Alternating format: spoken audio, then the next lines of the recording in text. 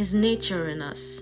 Ephesians chapter 4 verse 24, the NLT version says, "Put on your new nature, created to be like God, truly righteous and holy."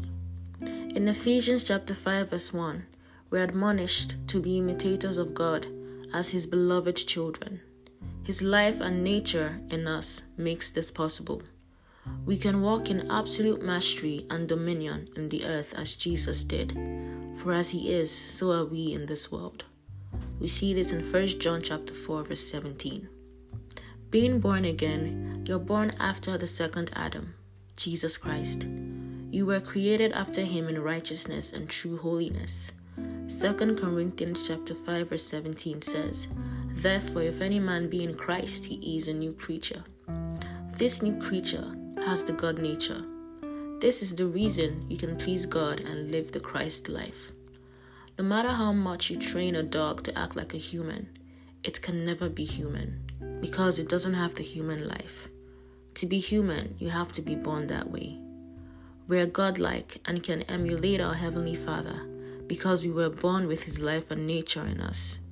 It's the reason we can do the same things Jesus did. He said in John chapter 14 verse 12, "Verily, verily, I say unto you, he that believeth on me, the works that I do shall he do also, and greater works than these shall he do." You can heal the sick, raise the dead, cleanse the lepers, and cast out devils as Jesus did. He gave you the authority in His name. Moreover, we can emulate Him in our love walk. Ephesians chapter 5 verse 2 says, "And walk in love as Christ also hath loved us, and hath given Himself for us an offering and a sacrifice to God, for a sweet-smelling savor." His nature in you makes it possible to express love to those in your world, whether or not they deserve it. Hallelujah. Say this confession after me. My divine nature causes me to live, love, and talk like my Heavenly Father.